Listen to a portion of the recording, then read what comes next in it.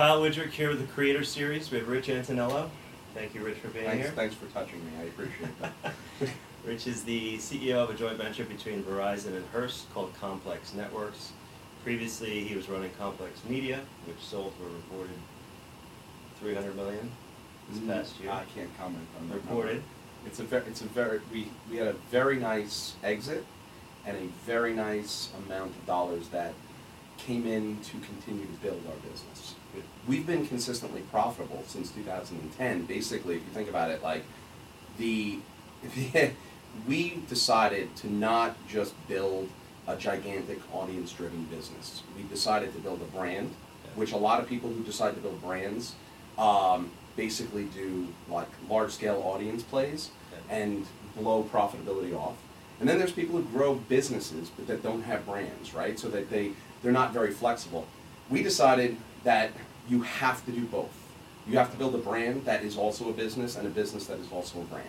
And by doing that, you're holding yourself accountable to basically self-funding all of your initiatives. So you better be able to have an audience that is portable and then multiple monetization revenue lines that are correlated to it. And you consider each of your separate properties their own brand?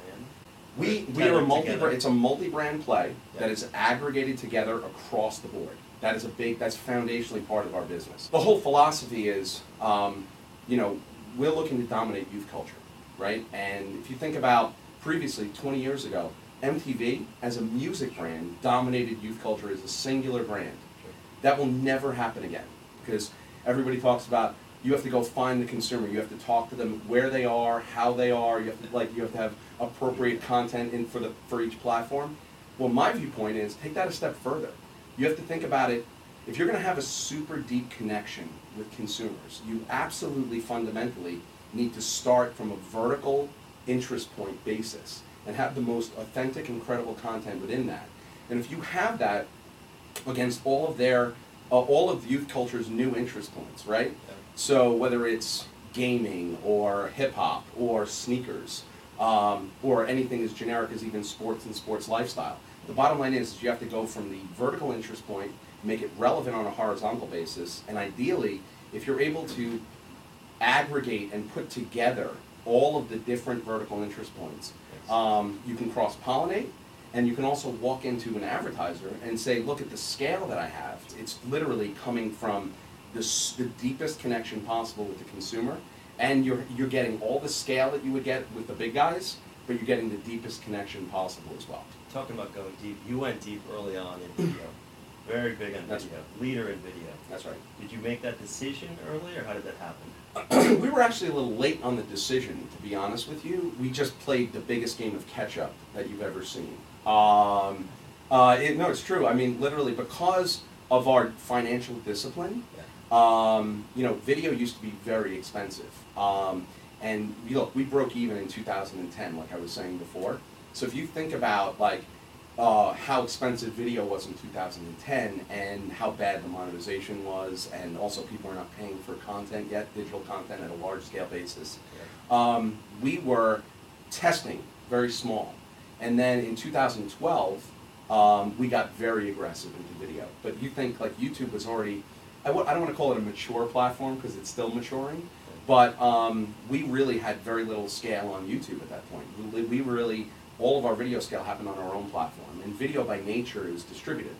So we were like, okay, what are we going to do? What's the white space in the marketplace? What do we dominate? And how can we own a conversation? So in the end of 2012, we launched Complex News, which basically is, again, it's a little bit of an homage to MTV News, which kind of fell off completely. Sorry. We launched Complex News, and by launching Complex News, we exploded out of nowhere. Really, within 1 year, we went from literally 4 million views to 95 million views. Wow. That was 2012. That was the end of 2012. We wanted to basically be the purveyor and give the most important opinion about what is going on in pop culture and help define that. And nobody was really doing that. And what we really did is find this amazing niche, and that just exploded for us. And that was the foundation of video for us. Take us back, because I know the story a bit, but Mark Echo's your partner. Yep. You have Complex Media. This is back in 2000. Well, it's a really long story. Complex Magazine, Yeah. which we launched with first, and it was literally just a magazine. Print magazine. A print magazine, which was, right, a print magazine, you have to specify that now. It was a great concept. It was all about organizing subcultures. What I found brilliant about the concept of that, even though the execution of the magazine originally was pretty poor, I found very exciting is I love it was the concentric circles coming together. And again, like that all sounds duh now when we all talk about the way the world has changed, but previous to that, people had not realized that the subcultures used to be on the peripheral of the influence, and then the mass was in the middle. And now, by the time 2005, 2006 rolled around and the beginning of social networks really exploding, the subcultures in the peripheral had moved to the middle and the top of that pyramid. And the only way to be relevant to the masses is to own that part of the conversation. It's almost like trickle-down influence, right, instead of trickle-down economics. So I go to my partners at the time, Mark and Seth Gersberg and Mark Echo, and I'm like, at the end of 2006 when we broke even, I'm like, good news, bad news. Good news is we broke even way faster than the plan was. The bad news is I'm not going to start paying you back. My equity in this was sweat equity. They put capital in. We're not going to start paying you back. We were projected to make a couple of $1 million in 2007, but I'm like, I need every penny to launch into digital aggressively. And if you think about what the marketplace looked like in 06, 07, it was portals, ironically AOL and Yahoo, right? And then on the other side, you had kind of, for lack of a better terminology, shitbag ad networks, right? That just didn't make any sense, that were out there scale, no exclusivity, no real value proposition. So we had ad networks and we had portals, right? So if you think about, the opportunity in my viewpoint was the internet really is an on-demand thing, right? So if you really think about it, it's on demand, right? Because you go and you get to search for what you want, you get to consume it how you want, and it's an amazing thing. So I didn't understand how a portal is an on-demand service because it's everything to everybody. Didn't make any sense to me. And these ad networks were really advertising vehicles, that business plans that were reverse engineered for scale. They didn't take the consumer and the depth of the conversation people were having. It was all about uniques and reach and reach and reach. So my viewpoint is, look, we had this magazine about all these subcultures. If you think about all the sections in the magazine, there were sneakers, and it was music, and it was gaming, and it was fashion and style. And I'm like, we can go and organize all of the best-in-class sites that represented each of those. Not the biggest, not just numbers, but who was writing the best content. That were forcing the conversation, that were starting the conversations, that meant everything to youth culture. So if you think about it, Complex.com was the physical and theoretical manifestation of all of those different verticals. Right? Got it. So we launched, and then, amazingly, social networks happened. People talk, I think they actually don't really fundamentally understand how social networks work. They are not... Let me pause for a second. You were out live with the portal online before social networks existed. We were out, not... Just so people understand. Yeah, so before Facebook, this is before that's right. the proliferation of that. The proliferation of, right. I mean, this was before even the height of MySpace. So this, and it wasn't really a portal, what we really were was a collective. I don't even want to call it a network, even though we called ourselves an ad network. Collective of leading voices. A collective of leading voices of key related verticals that were all about the interest points that were the most influential, differentiated interest points. We didn't have sports at the time. We didn't do lowest common denominator stuff. You saw that was the beginning, by the way, of the deterioration of print, and it was also the beginning of the deterioration of viewership of sports programming. So we're like the younger kids watching less football, less baseball, right? And you're like, okay, well, what are they doing? Well, they're doing these different interest points, right? We had launched, we were starting to really we exploded out of nowhere. I mean, the digital portion it was the right thing at the right time. And then you saw the proliferation of social networks really come about. And if you really think about social networks, I think it's really important to understand something. Most people think it's like a whole bunch of verticalized communities. And it is, but if you think about what really from a media perspective, what the opportunity is for brands, if you really think about what the opportunity of social networks is, fundamentally, it's verticalized content that cuts across communities. Like, so if you think about like even like the ALS challenge or anything that's a meme, a GIF, things that like cut across and like dominate the conversation. It's not the communities, it's the verticalized content that cuts across those communities. That's the magic of social networks. This is how your brain works, obviously, but do you map this out and say this talks to this is vertical, this is horizontal? Yeah, how do you do that? 100%. Like that's a great question. I think about it like a dock, right? The deeper you drive a piling into the ground, into the water, the further you can go out without the dock tipping in the water. So the more verticals and credibility you have, the more horizontal you can go without losing your credibility. It's a balance, right? So there's the juxtaposition there. But even within like the verticalized pieces of content, you have to think about, if we do a hip-hop story, or we do a sneaker story, that juxtaposition needs to happen down at that level. If we do a story about why Air Jordans were the first lifestyle sneaker that crossed over from sports to lifestyle and defined the sneaker community, that needs to be told so my mom can read it, right? So we need to be the definitive resource. You can't just be an echo chamber. I think we've learned that lesson actually in the election, right?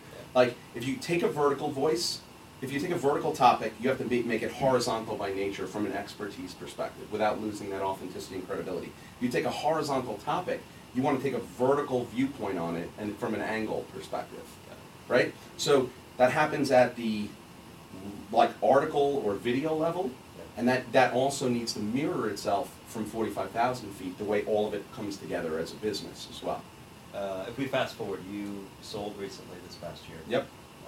Easy, hard process, tough process. Did it come together quickly?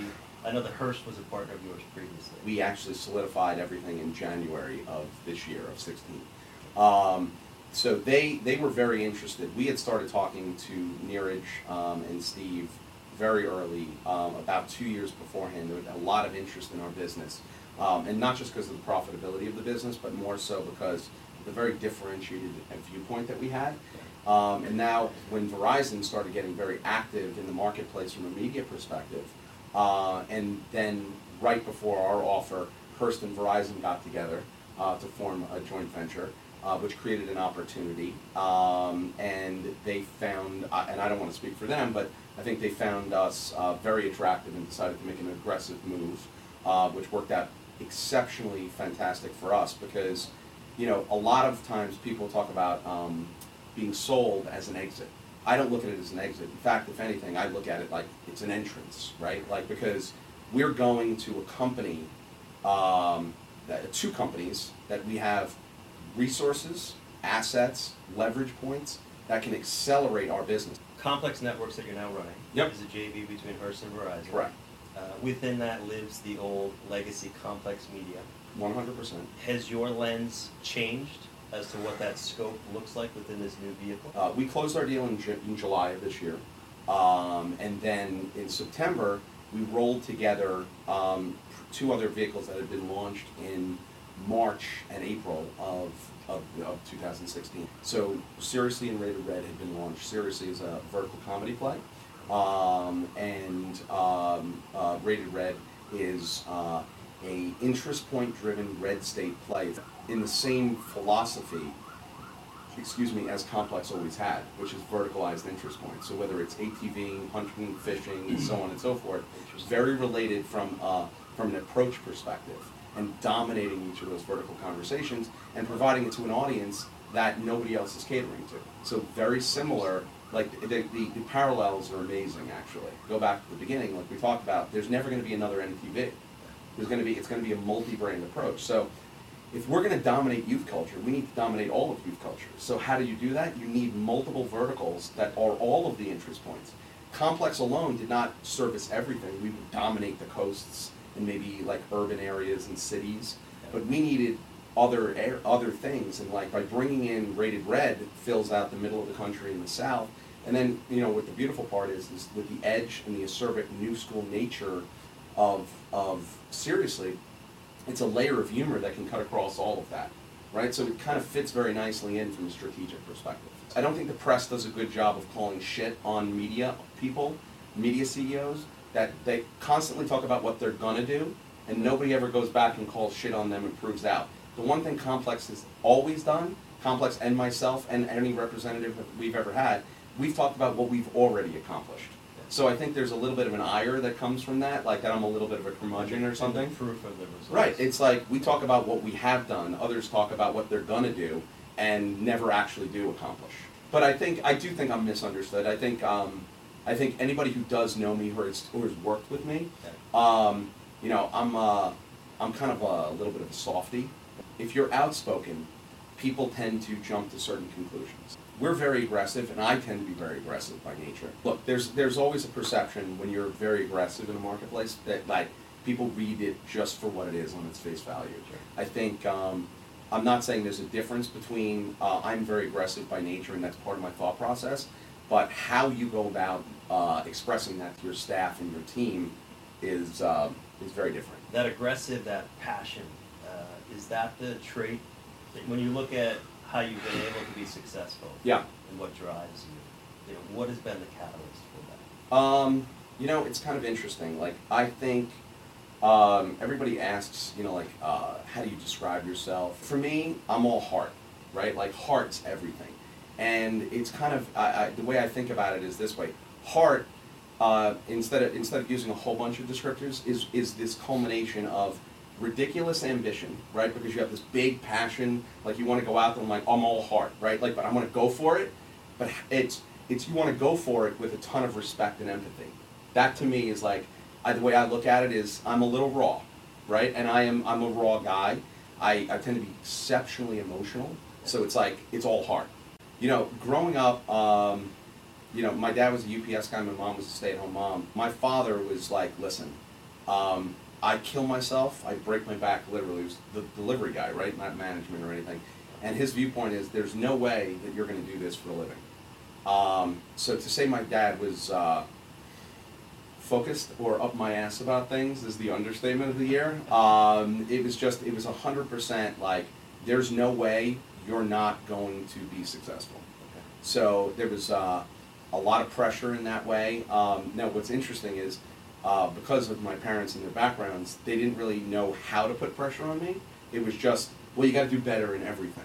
I look for people who want to do great things. And it sounds very esoteric, but that to me is everything. It's not somebody who's got the perfect resume. Sure. And I don't mean just the perfect resume of where they went to school and where they worked before.